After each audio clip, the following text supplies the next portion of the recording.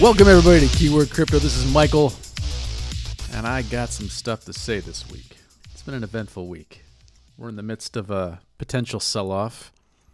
Are we heading into a bear market? Who knows? Do I care? Not at all, because I am not invested more than I can afford to lose, and I hope you are all in the same position. Yeah,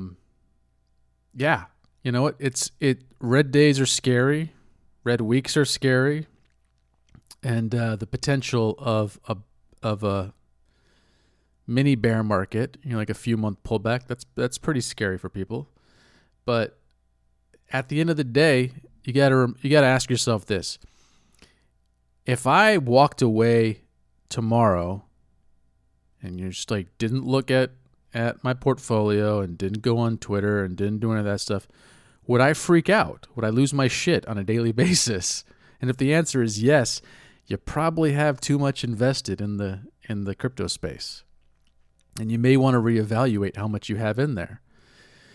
Because at this point, if I just walked away tomorrow, I might get the occasional twinge here and there, pang to check it out. But at the end of the day, I'm like, the stuff I have, I feel confident it's going to be around in 5 years. So that's kind of where I am emotionally, and I hope everybody is able to come to grips with their own emotions with bear markets, because it's so easy to feel bravado and invincible during a bull run, and it's scary. I mean, it can be scary. Like this last week, I'm not going to lie, it's been ridiculous. So I went from, X amount up 50% in 2 days, and then lost, 30% in 1 day, back up 15%, down 20%. Now people are like, oh yeah, big swings in crypto. I'm talking about my entire portfolio, not one or two cryptos in my portfolio. Literally my entire portfolio going in 40% swings in 1 day. That it can be a little overwhelming, but in my mind, I'm like, whatever. I'm not going to change anything because I'm confident. And I did make some changes because I realized there were certain things I wasn't confident in. I think that's the good thing about a bear market, is it really tests my resolve with the cryptocurrencies I have my money in. And when they're green, it's like, oh yeah, these are amazing. I totally love this project. And then when it's red, I'm like, this project is ass. Not the actual project ass that's making everybody a bunch of money on BSC. Not that ass, but crap. So I cut loose a lot of stuff. Not a lot of stuff. I cut loose 3 things. One of them I actually really believe in. I just, for whatever reason, it's been the bane of my existence. It's Ava, which apparently it is Ava, not Ave, not Ave. Apparently it's Ava, which is the Swedish word for ghost or something like that. Or I don't know. I heard that somewhere, so I'm just going to say Ava from now on. I have a lot of faith in the project. I use it on Matic, and I'm going to get to that. But for whatever reason, I have this love-hate, because no matter what entry point I get in, I immediately lose 20%. Every single time. So I've kind of just made my peace with, I'm going to use the website. I'm probably just not going to hold the cryptocurrency. Even though I believe in it and I think it's great, I just, for whatever reason, I actually have a couple Avagachis. For whatever reason, it's one of those things, and I've maybe you have a couple of those in your portfolio, or that you would like to hold, but for some reason it just never works out. BAT is like that for me also. I saw an ad or an article a couple months ago about BAT. I'm like, ooh, that looks bullish. So I grabbed some. It tanked 15%. I was like, fuck, I got stopped out, gone. 3 weeks later, it's up 150%. I was like, God damn it. So I buy in again, down 20%. It's like, God damn it, dude. So Bat and Ava, it was nice knowing you. Looks like I'm a Gemini and you're a Virgo or something like that. I don't know. I don't know who's compatible and who's not. But apparently they're not compatible with me, so I'm just chalking it up to a loss. I'll have fun staying poor with those two, without those two. Speaking of Ava, well, you know what? Let's start off with Ethereum. Good old Ethereum. Good old Ethereum that had a hard fork that ended up making fees triple. I went from paying, $15 on a good day or on a good night when at low gas time, and all of a sudden it was $100 to buy something. I was like, okay, well maybe it'll get better. No, it got worse. It just kept getting progressively worse. I think it started like at $58. I was like, I'll hold off, and then it was $70, and then the next day it was $100. I was like, okay, you know what? I'm officially moving everything over to Matic and BSC and testing out Terra Luna, because and this is my love-hate relationship with Ethereum. So somebody asked me regarding the last episode, they're like, dude, do you just hate proof of work? I'm like, kind of. I mean, if anybody hasn't listened to this show before, I'm a pretty big fan of Nano, and that does a little bit of proof of work every single transaction. So obviously I'm not against proof of work. I think I'm against proof of work in terms of if someone's rewarded for their proof of work financially. So like with Nano, you don't get any reward for doing the proof of work. The proof of work is how, they try to prevent spam. Versus like Bitcoin and Ethereum and all that, everyone is doing, actual proof of, like, there are proof of work chains. People are using a lot of money to buy a lot of hardware to mine the currency for the reward. So it ends up being a race to the bottom of who can find the cheapest energy and who has the most money to buy the most miners.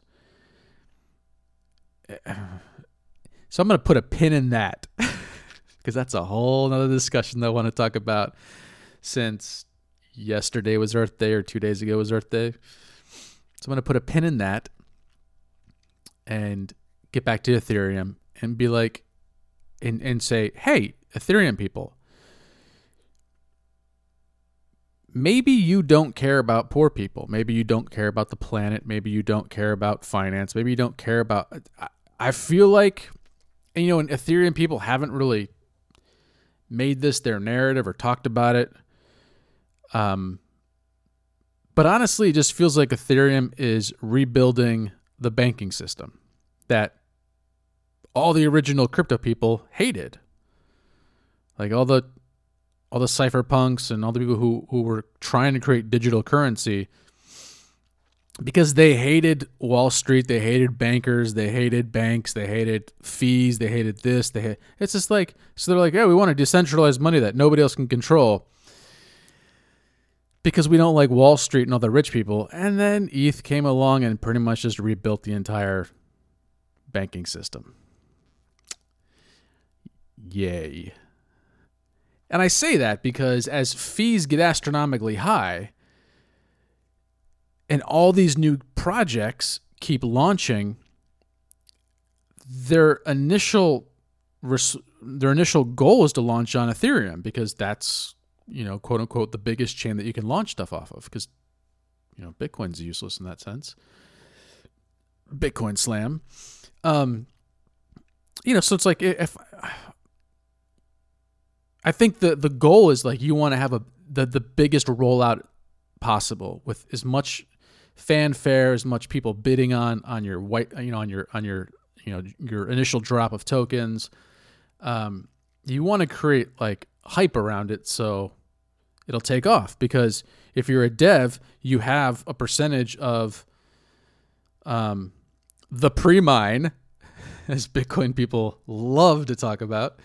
You're taking 5% for yourself, 10%, whatever the dev proportion is, and obviously they got to pay themselves for the next 3, 4, 5 years. Like the goal is to not just make it through a bull run, but to also make it through a bear. And the few projects that actually can make it through a bear run and plan accordingly and spend accordingly, those are the ones that have a really good shot of making it in the next season. And we're seeing that, with Ava and Synthetics and just a lot of projects that were kind of like launching 2 or 3 years ago that just kind of like really hustled and dug deep and did all the work. So that way, once the bull market hit, like bull run started to hit last year, like they were poised right there to really capitalize on it. And good for them, good for the devs. They worked their ass off and they deserve that. The problem is, and I've noticed this a lot with Polkadot projects, and I fucking hate them so much, and I won't even waste my time anymore on the whitelists.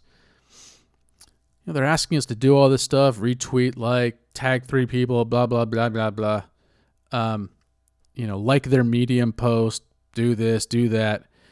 And then they launch on Ethereum with $100 transaction fees or $60 transaction fees. So you're pretty much eliminating any poor people from being an early investor, right? Because I want to get back. I want to get back to the reality of the United States of America. Is that pre-COVID, the average person in America, so the majority of people in this country, didn't have $400 in the bank in case of an emergency. So they don't have $400. They sure as fuck can't pay $60 to $100 transaction fee to buy some fucking new, whitelisted coin, or like new dropout that's going to be on Polkadot that's dropping on Ethereum. I mean, we got to be realistic of the ecosystem we're creating, or Ethereum is creating for itself. Sure, you can say like it's the gold standard of chains now, because pretty much everybody wants to launch off Ethereum. But all we're really doing, it seems like, is just kind of having all the rich people wash trade on Ethereum. They buy the new project, they pump it up the first couple of days. For all the people who didn't get on the whitelist, they sell the top on all those people. It drops down, 50, 60%, 70%, and then crabs for the next few months, hoping, and everybody who bought the top is just kind of hoping it'll go back up. I mean, you can say, well, people shouldn't buy the top. Okay. Well, I mean, sure, but like if you didn't get in the whitelist and you really want to kind of get on a project, at the end of the day, they're the ones pulling the trigger. It's their fault. But I also feel like it's the idea of, and I can't get past it, the idea of wealthy people taking advantage of poor people or new people who are new to the space. And it's just like, do I want to stop it? No, because like that's centralization. Crypto's crypto. Crypto's decentralized, and that's how it should be, because that's its ethos. But at the same time, it's like, in my mind, cryptocurrency was all about building a better system. Building a better financial system, not one where rich people take advantage of poor people by dumping on them. So I've never really heard Ethereum people like spouting we're changing the world, we're helping poor people, all that stuff. I don't really hear that. I hear Bitcoiners try to claim that with their $100 transaction fees, but I don't really hear that in Ethereum. So I guess I'm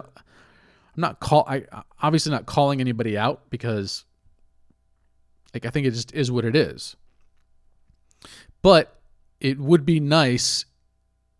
So that said, I'm like, okay, so stop using Ethereum or stop using layer 1 and start using layer 2 or a side chain. I don't really know what the hell Matic is.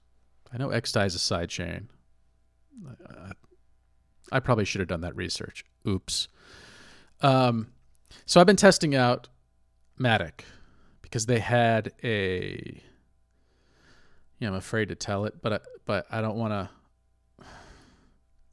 It's this whole thing of like, you find this cool new band and you want to tell everybody how cool it is, but at the same time, you want to kind of keep it to yourself because you don't want to like blow them up and then they get all famous and they sell out and then their entire sound changes to like some poppy bullshit garbage, kind of like Taylor Swift or whoever.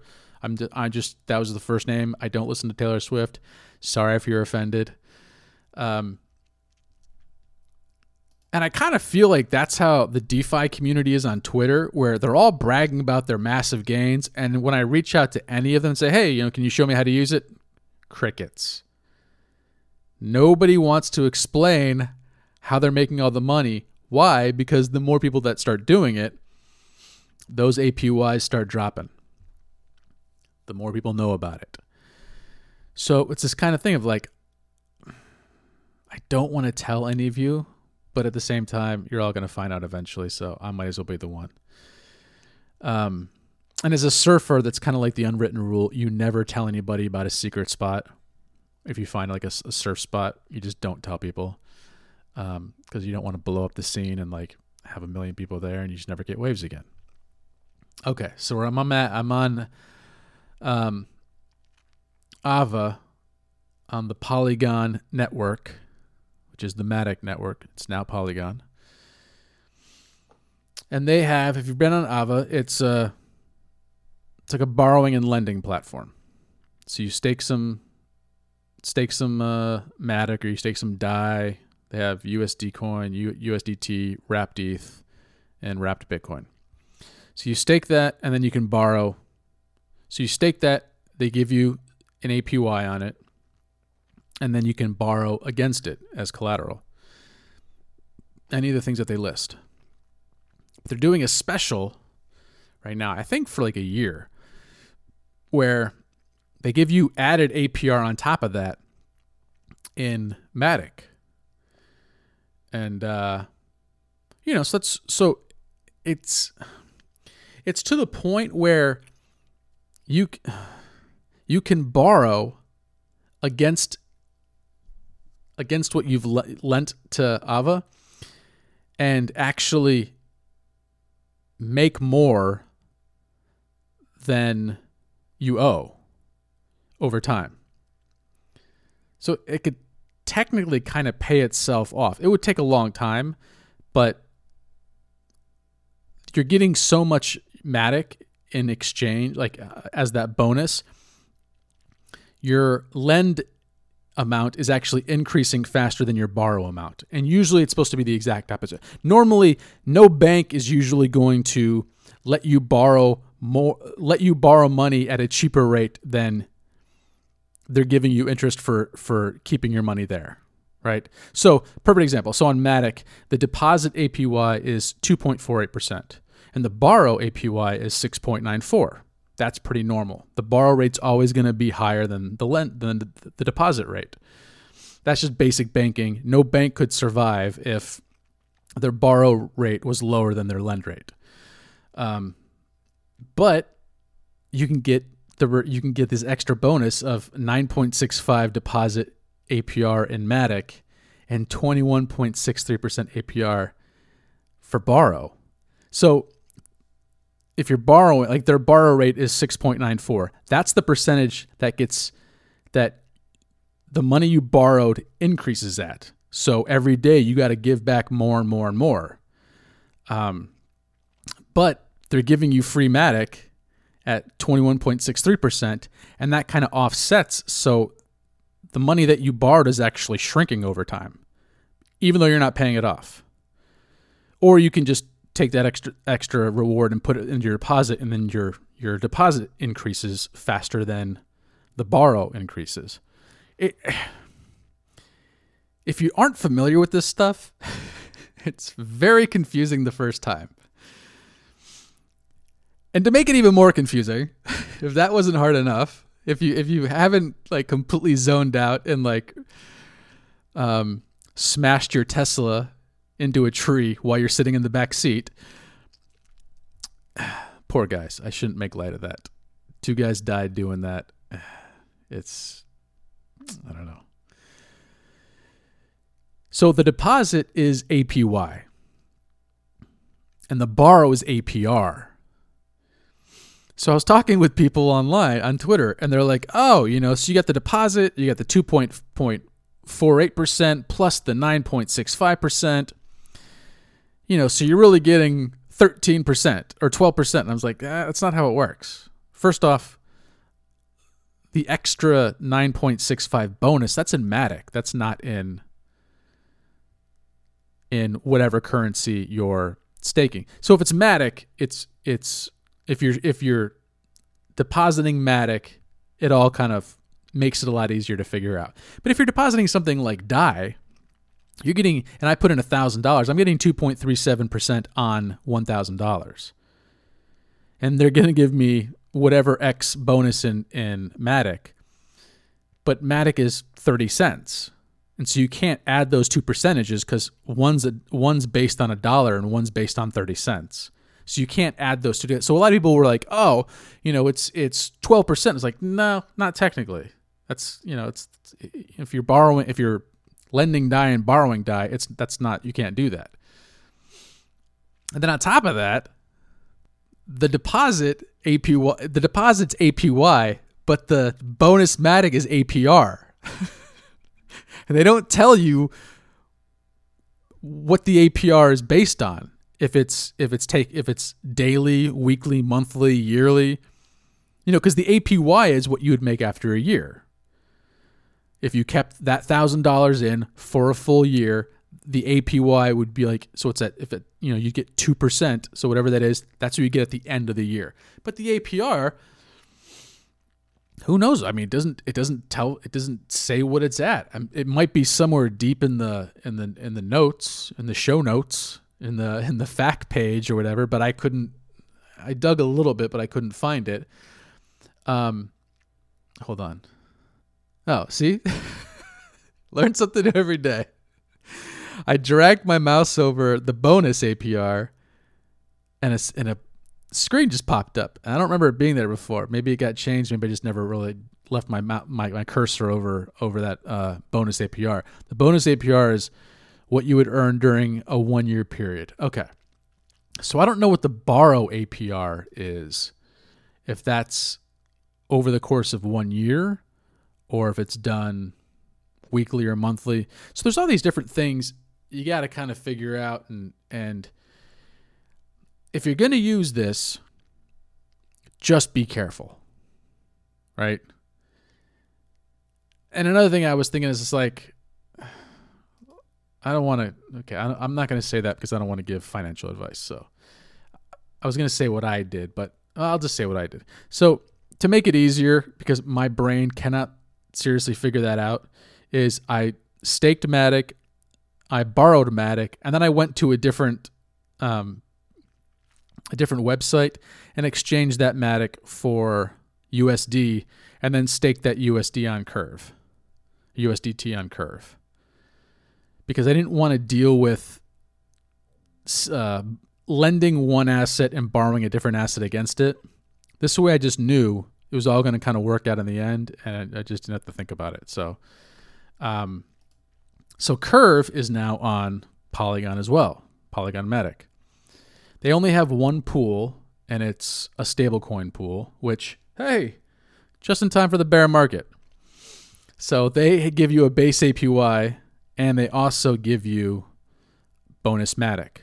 So if you're interested in any of this kind of DeFi stuff and learning about it, but ETH scares you away just because the fees are so astronomically high to do anything, especially when you have to do, like, on Curve, you have to do like 3 transactions just to do one thing. That can end up being like, $300 or $400. And then if you're only putting in $1,000, you've already lost 30% of your money after 5 minutes, which I learned the hard way with Bao. So if you're interested in all that kind of stuff, that's a good way to learn about it. And there's a bunch of bridges. So if you have money on BSC, you can bridge it over to Matic. If you have money on Terra Luna, you can bridge it over, I think. And then, you can do that. And then also XDAI, they have a bridge. And then also there's a bridge to Ethereum. So the bridges are kind of coming out like wildfire. And you can pretty much go anywhere to any network relatively easy. And as long as Ethereum isn't involved, relatively cheaply too. So if you really want to test out a different chain and you don't want to go through Ethereum and you're a US citizen, you can buy the cheapest asset to move, whatever that is for you. I feel like Bitcoin or Ethereum is probably going to be the cheapest because they usually have a pair on other exchanges, so you won't have to do like another transaction and change it to something else. But just check it for yourself. So what I did was I bought something, I sent it to KuCoin, converted that to BNB, sent the BNB to the BNB wallet on Chrome, on Google Chrome, and then you can send it to yourself again on that same wallet, on that same app, to the BSC version, and it automatically switches it to the new network for you from ERC20 to BSC. And then you can send it to, and then you can now use that BNB on BSC without having to like go through Ethereum or go through Binance or go through any like, cause it's technically, if you're a US citizen, it's illegal to use Binance. So this way you don't have to break any laws. It's just available, and it's cheap, and it's lightning. It's really fast. So if you want to test out, and then once you're there, you can easily get money over to Matic through a bridge without having to go through Ethereum and spend a fuck ton on fees. So yes, so that's my experience on Matic. It's still very, very young. I would love Curve to have a couple more pools, because like an Ethereum pool or something like that. But whatever. I think it literally just launched like a week ago, maybe. But it's exciting. It's exciting that we're kind of seeing what layer 2 is going to be like on Ethereum. And if this is what it's going to be like, if this is a really good taste, if this is just a taste of what's more to come, I'm happy, because it's fast, it's cheap, and it works relative. I mean, I think I've only had like 3 transactions like not go through. So even when they don't go through, it's like a fraction of a penny. It's like 1/100th of 1 penny. That's how much transactions cost. So that's pretty damn cheap. And then if Ethereum were able to go proof of stake, you'd kind of have it all. You'd have a cleaner energy-wise, green, less energy-intensive chain as your base, and then a bunch of really fast, cheap side chains and layer 2s. That would be pretty good. So then I tested Anchor, that runs on Terra Luna. And they have an option of borrowing and lending. So I'm just interested in this because I've been listening to a lot of rich people, and the common thread is we don't ever sell. And I'm like, oh, great. Must be great to be rich, blah, blah. And they're like, no. You're missing the point. Is we don't sell. We borrow against our assets. And as a guy who has been in debt a lot with credit cards, to me, that's just like anathema. I'm like, what? No. But it kind of makes sense if you understand how to do it in a way where, like if I borrow Matic if I put Matic in and borrow some Matic and convert that to USD, and that Matic kind of pays itself off because of that added bonus for the next year, it's almost free money. And I hate saying that. But it's almost free money because if the price of Matic goes down, I don't get blown up because I didn't borrow USD from Ava. I borrowed Matic and then moved it off somewhere else and converted it.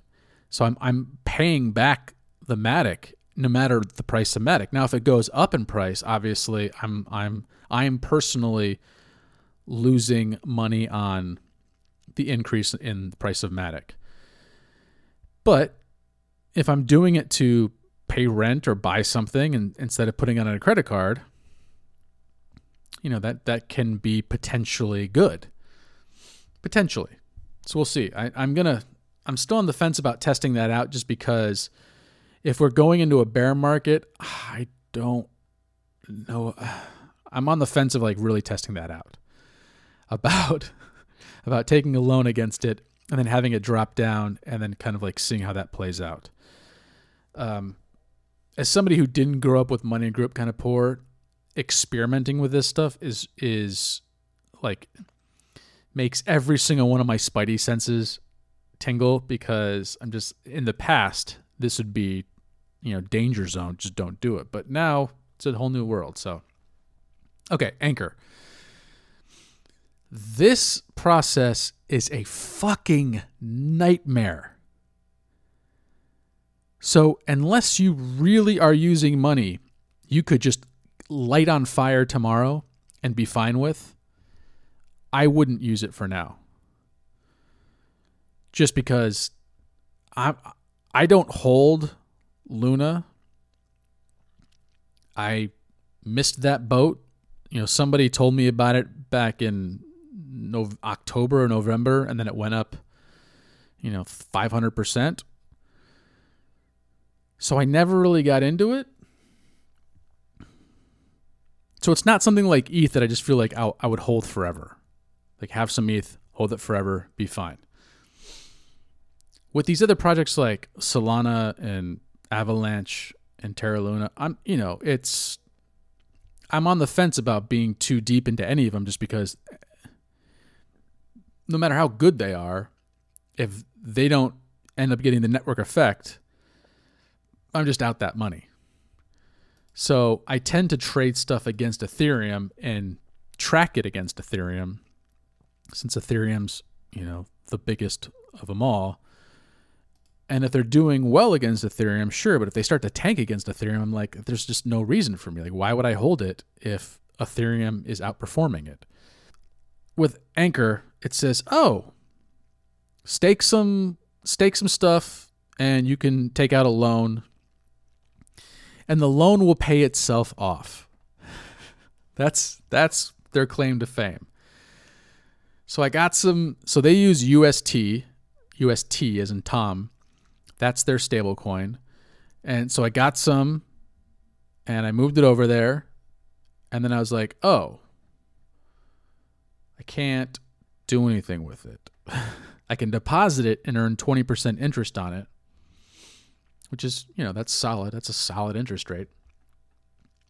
But I can't take out a loan against it. So I deposited it and I was like, why can't I borrow anything? He said, because that's not the collateral they're asking you for. The collateral they're asking you for is B Luna. Not Luna, B Luna. So to get that B Luna, you have to there's 4 tabs. There's the earn, borrow, bond, and govern. You got to go to the bond tab. First you got to buy Luna. But here's the thing. The cool thing about Terra Luna is you can do anything with any asset. So I didn't have Luna, I only had UST. And Luna is like Ethereum, like that's kind of the gas of the network. But you can use whatever you're holding, it'll just take a fraction of that out and that'll pay for the gas. And I was like, oh, perfect.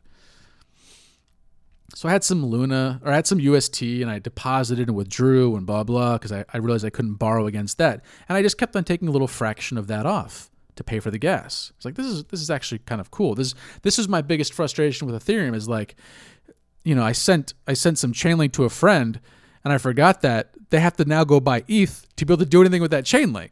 Like, they couldn't send it anywhere because they didn't have any Ethereum. And it was like, they're like, this is the stupidest thing. Why did you give me this? And now it's like 10x. So, they're thanking me, but, it is very, very annoying with Ethereum to do that. And with Matic, oh my God, on Ava, I would stake Matic, and my initial thing is just to hit stake everything. So I'd stake everything or deposit everything in there. And then I'd go to borrow, and it's like, oh, you don't have enough Matic. I was like, fuck, Matic is the gas. And I did it like fucking 7 times, I shit you not. Because I have 2 different wallets. And luckily, thank God, I keep like half of a Matic in that other wallet. And so I've had to send myself Matic like 7 times. And luckily it's super fast, and because gas is like 0.0001 Matic, it's not that big a deal to send it back and forth. So that's annoying as hell. So when Anchor was like, oh, you can do everything with UST, I was like, okay, great, cool. So I was like, oh, I'll convert my UST into Luna. Oh, so the bond, the bond page, you have to, I want to bond Luna and mint B Luna, because B Luna is what you have to stake to be able to borrow UST off of that. I'm just like, fuck, what? But that took me like forever to figure out. So I went to TerraSwap, which is like their version of Uniswap. I was like, okay, I'll just buy some Luna. That's the one thing you can't buy with UST. You have to actually have Luna gas to be able to do any transactions on TerraSwap. What the fuck? So I send the UST back to a centralized exchange that has, to KuCoin, that has some Luna. I buy some Luna. I send everything back over. Make the change. Deposited some Luna into the bond. Minted the B Luna. Moved over to the borrow. Deposited the B Luna. Borrowed the UST. Staked the UST for 20%. APY. Long nightmare. Then the bear market hits, and I'm not saying it's a bear market. I take that back. Not a bear market. Let's not jinx it. Maybe it's just a week-long cooling down period. So that starts like yesterday. I was like, and I'm evaluating what I want to keep and what I don't want to keep. What I don't mind sitting through a bear market with in my pocket, and then what's just going to constantly make my skin crawl that I'm holding this thing, And Luna was one of them. Terra Luna was one of them. I was like, I don't know anything about this thing, and I don't know if I want to hold it through. If we go into like a 3-month bear market, a 3-month pullback, that's not a bear market. It's just a pullback. Let's just be positive. If we go through a 3-month pullback, I don't know if I want to hold like 20 different assets versus just holding like 5. So I was like, all right, you know what? I tested it out. And also, okay, so here's the thing about the borrow. It gives you an APR bonus. So like I'm being charged 34% APR on the UST I take out. That's a lot. That's like credit card. That's like higher than credit card standards. But they do this magic thing where they take your staked and they do stuff with it, and they stake it in other stuff for you, and they make some profit on that, and they give it back to you as ANC. They gave you a bonus of ANC, which is the Anchor Protocol token. And that ANC is valued higher than right now. Like the return that they give you in ANC is higher than the borrow APR. So they're giving you back 96.37%, which is obviously higher than 34%. So the net APR is positive 62% right now. So feasibly, the money you borrowed, that APR would pay it back itself over time. But you have to constantly be going in and taking that ANC that they give you as a reward, sell that, convert it to Luna, bond the Luna, convert that to B Luna, and then pay back, or no, UST. Sorry, UST. You have to convert it to UST, send it back, pay back the UST loan that way. But it pays itself off.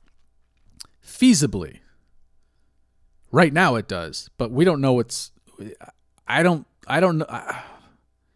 Anchor launched like a month ago or 2 months ago. So nobody really knows how this stuff is going to hold up during a pullback. Let me be positive. A pullback. So it could totally fucking all go red and everyone gets blown up and loses all their collateral. Who knows? I don't really want to be the one to test that out. So I'm like, you know what? This is one of those ones I don't feel comfortable holding during a pullback. So I'm gonna pull out of this one. Keep my stuff in Ava. So to get it back, I have to burn the B Luna, and Luna magically comes from that. But it takes 21 days. I'm like, oh my God, dude, I'm pretty sure I saw it. It just didn't really register at the time because there was so much hopium flowing through me with the green, all the green candles. And I'm like, 21 days, it's nothing. We've been in a year-long bull market. What's 21 days? But now that it's red, I'm like, so they have a burn that takes 21 days, and they have an instant burn, which happens instantly, obviously. But the instant burn is going to cost $50, which is an Ethereum fee. I could have just done it all on Ethereum and saved the money, or spent the same amount of money. So I'm letting it burn right now, and I'm just praying that it doesn't tank more than $50. The value of the Luna that I have in there, the B Luna that I have in there, and I'm hoping it'll all work itself out. If not, if it starts to tank, I'm just gonna bite the bullet and pay the $50. And then you got to claim that, and then you got to go convert it somewhere, and so yeah, it's a little overwhelming. And I always tell people when I interview people, like, I kind of think of like if I'm trying to explain it to my mom, because ultimately at the end of the day, we want our parents and grandparents and our children and whoever to be able to just hop on here and do this. Like, future of France, right? Sorry, Twitter joke, stupid. This is the future of finance. So I know it's early going, and I know people are just like kind of, I would hope that in the future on Anchor, I would put one asset in, it would do all the conversions for me, and then say, okay, unstake 21 days. Okay. And it would tell me the price. Do you want to unstake now? You're going to get this back in 21 days. Or if you want to unstake over 21 days, you're going to get this much back. If you want to unstake now, it's going to be, this much less. And I do the math in my head. I feel like a lot of people kind of like leave out a lot of that stuff on purpose because they want people to give them money. Kind of like the credit card companies. I feel like there's a lot of fine print in DeFi right now, and I can't tell if it's just it's kind of like incompetence. They don't know to explain it better, and they think it's super easy to understand. They don't understand how normal people read stuff, because like the Anchor site's really pretty and nice and like clean, but there's not a lot of details about, explaining stuff like just a step-by-step process. Like I feel like it just, when one Luna costs like $13 or $14 right now. And so I just happened to look at it and say, oh wow, that's four Luna less if I burn it right now. How much is Luna? And I was like, oh my God, that's $50. Okay. So obviously I don't want to do that.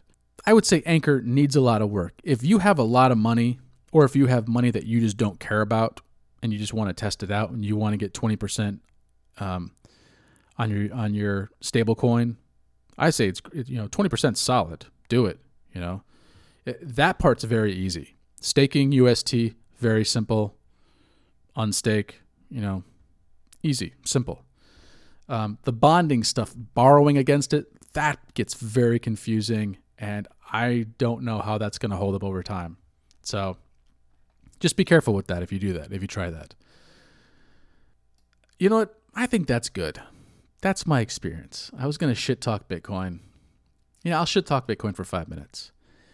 What's going on with those guys? There was this huge push of misinformation over the last week,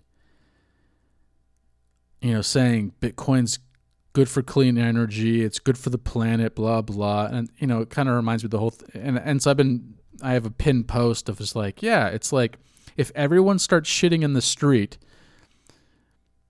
that'll be good for street cleaning. Great. Versus just everyone pooping inside their house and not needing to spend hundreds and hundreds of thousands of dollars on street cleaning. Like if everybody it's the whole thing of like, just clean up after yourself so we don't have to spend ungodly amounts of money cleaning up after you, having the city clean up after us. It's a very entitled approach. It reminds me of the 50s. Like there's that great scene in Mad Men where they're out at a picnic, Don and his wife and the kids and everything, and he gets up and he shakes all the trash off his blanket and just walks away. And all this trash is just littering the park, with the idea that, oh, we pay our taxes, somebody will clean that up for us. And it's just like, just clean it up so we all don't have to clean up after you. But so I was like, what's up with this big push? And I'm like, oh yeah, it's Earth Day. Why are they doing this on Earth Day of all days? Anybody who can use the internet can see that the majority of Bitcoin mining is done with fossil fuels. The majority, everywhere. Like that's, and no one's presented any data to refute that. They say it's not true, but they conveniently are unable to provide any data. But why would you do that on Earth Day when everyone is so concerned about the planet? Why would you make this big disinformation push? That just doesn't make sense to me. In my mind, it's just like, everyone's worried about the environment. Just keep your mouth shut for a week. Why is that so hard? Just 1 week off. Don't spread your misinformation. Just leave it alone. I don't want to give them advice because I don't want to help them. I'm happy they did it because it just made everyone very, very apparent about how much they're lying. And last thing, Nathaniel Popper, dude is my new favorite person. I hope he's not like a Nazi or something because I just like his tweet, and maybe I shouldn't call him my favorite person. But Nathaniel Popper, amazing tweet, found this information from Coin Center where they sent out a call for an economist willing to study Bitcoin's energy usage and issue a report that would, quote unquote, offer justification for the energy expenditure. So if you're younger than me, you're probably not gonna know about this. But in the 70s and in the 70s and the 90s, in the 70s, the oil companies did a scientific study and found out that burning fossil fuels was disastrous for the planet. Their study. And it just came to light like in the last year. They found the studies and they said, oh, they've known about this since the 70s. But what they did instead was started a misinformation campaign. just saying it was all a lie, that global warming was a hoax, that burning fossil fuels isn't bad for the planet. They started hiring these fake scientists or real scientists who were willing to go against everything they're taught to do as scientists and lie for these companies and just spread their narrative. And they took the original report that they knew was true and they just put it in a drawer and hoped no one would ever find it. And then Big Tobacco went in front of Congress in the 90s and stood with their hands raised, even though they had tons of their own actual scientific studies that proved that nicotine was addictive. Nicotine was addictive, and it caused lung cancer and emphysema and all this horrible, horrible shit. They knew that, and they went in front of Congress. They had the report. They put that in a drawer. They went in front of Congress and lied and said nicotine is not addictive. Cigarettes aren't bad. Cigarettes are actually good for you. And they continued to hire doctors, fake doctors, real doctors who were willing to put all their moral and ethics aside and lie and say smoking isn't bad for you and smoking isn't addictive.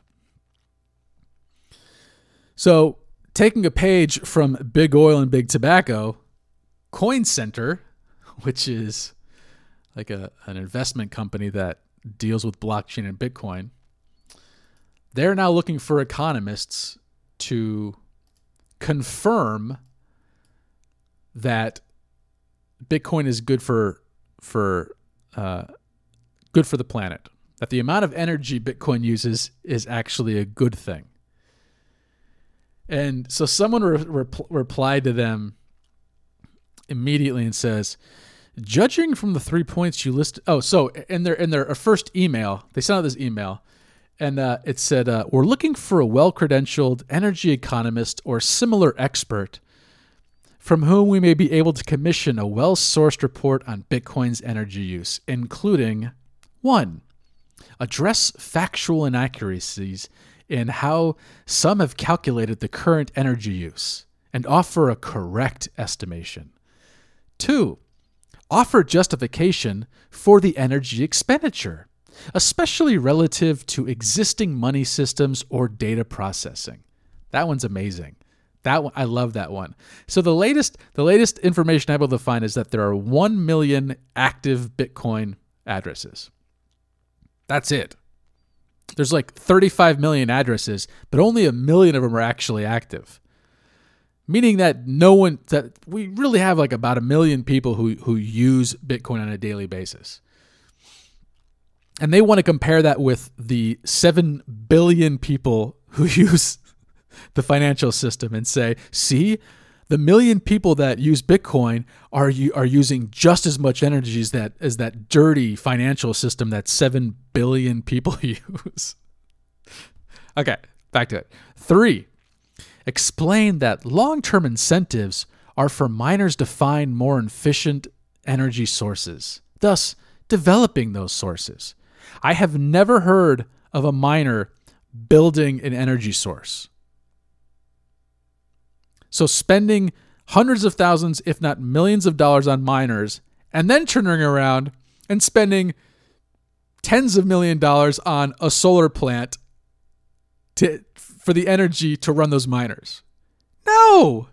They spend all their money on miners and then try to go find cheap energy. They don't care, and they don't care what kind of energy it is. They just want the cheapest energy. So someone replied to them, and this is excellent. Judging from the 3 points you listed in your email, it appears that you already know what the answer should be before you hire an expert to perform an unbiased analysis and report their findings to all. It seems to me that the industry should study the pros and cons of mining, including energy usage, and let the chips fall where they may. I don't own any significant number of Bitcoins, but I am a huge supporter of the innovation and feel that it is important that we find the best use case for it, which requires an honest assessment of the mining and energy usage costs. Yes. But at this point, people are so invested, like Coin Center, their entire business model revolves around the success of Bitcoin, that they will do anything to lie and misinform about Bitcoin. And there's these articles going around, and I'm going to say his name because he's the one putting them out there. Nick Carter, he keeps on spreading his quote unquote articles as proof that Bitcoin is good for humanity and good for the planet. And I want to remind people, you got to look first off where the person who wrote it works. Nick Carter just happens to work for a VC. He's a VC partner of a Bitcoin company that, deals with Bitcoin. Their whole business model revolves around Bitcoin and blockchain. And you also have to look at every single one of his CoinDesk articles, quote unquote articles, right at the top, right beneath the title, in a big yellow box, opinion. This was a big problem 5 years ago, where they were testing children to see if they could decipher the difference between an ad and an actual article.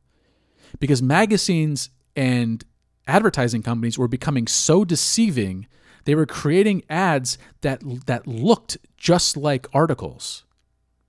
And because children weren't being taught to decipher the difference between the two, they were reading these ads thinking they were actually scientific articles and reciting them as proof of something. And this obviously horrified parents and teachers and anybody who is worried about intelligent people taking over the country eventually. So they enacted laws that said you have to put "this is an ad" in big bold letters. So on CoinDesk, which is a junk website, they're all, I don't know, I'm not gonna say all, but like their main couple people are all Bitcoiners, and they're pretty vocal about it on Twitter. So I'm not like spilling any secrets, I don't think. They don't have any journalistic rules they have to follow, right? Because it's just the internet.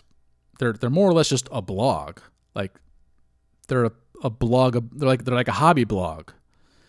They're like Ars Technica, but Ars Technica tries to maintain some kind of journalistic integrity. CoinDesk, not so much, because where Ars Technica is about just science and math and technology, CoinDesk is about Bitcoin succeeding. Because a lot of these people are in the mindset that if Bitcoin doesn't succeed, if something overtakes Bitcoin, the whole thing is going to collapse. So I think in their mind, they have so much money tied up in the success of Bitcoin that they just don't really care about journalistic integrity. They don't care about doing research. They don't care about interviewing people. I mean, the amount of journalists who are quoting Nick Carter saying that he explained to them how Bitcoin works and how it's good for the planet because they don't know any better. And for some reason, they didn't do their research and their backstories on, their research on Nick. And I don't want to, look, I mean, I don't have a problem with CoinDesk or Nick or even Coin Center being dishonest. At least Nick puts opinion underneath the title of his opinion pieces. So anytime somebody puts opinion, you should never even remotely take it as fact. You should take every single thing they say with a grain of salt. But Coin Center is being extremely dishonest. And they're pulling the big tobacco and big oil play. And those scams really hurt our not only our country, but our planet. Millions and millions and millions of people died from cigarettes. And we have an entire generation of kids growing up with asthma because of poor air quality in this country. Because people just, kept on thinking that, oh, it's fine, doesn't matter. We can keep driving our cars and we can keep getting 5 miles per gallon in our big SUVs or whatever, 10 miles per gallon. It doesn't matter. Whereas the rest of the world, like Europe especially, they have massively high CAFE standards. Like 40, 50 miles per gallon.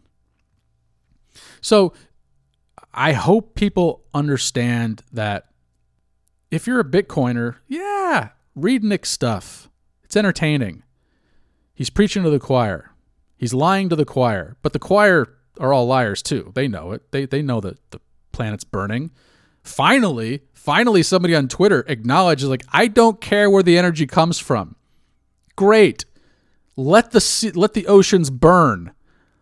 He goes, let the oceans boil. You'll be the first person I throw in. And I'm like, thank you for being honest. Thank you. Good luck with that. You know, you do you, but don't try to lie about it. So please understand how science works. Science works by having a theory, testing that theory, taking the results and sharing them with other scientists and letting them recreate the experiment. And if they all get the same results, and more people start testing it, and everybody gets the same results, then people can kind of live by that at that point. That's kind of like a theory at that point. But if you make a claim that I did all this research, and then you conveniently don't have the research to share with us, if somebody says that to you, if somebody says it makes all these claims, but they don't have any data to give to you, that's a pretty good indicator they're fucking lying to you. They're trying to sell you something that you should not be buying, right? Because the long-term viability of Bitcoin does not look good. At its current rate of energy usage, we're not producing that much clean energy at any kind of rate of the growth of Bitcoin. So we're getting dangerously close to, Bitcoin needing like 100% fossil fuels at this point, because all they're doing is sucking up all the clean energy that we invested in as communities. They come in, suck all that up, and we're left burning our own burning fossil fuels to power our computers or whatever. So just be careful. Everything I say, go look it up. And if you have a question, if you're not sure about a resource, reach out to me. I'll be more than happy to fact check it for you and then share every single step along the way of what I do and why and how I got to where I got. I click on every single link in every single article, and I just go down that rabbit hole and I find out where the original piece of information came from, because I have no fucking life.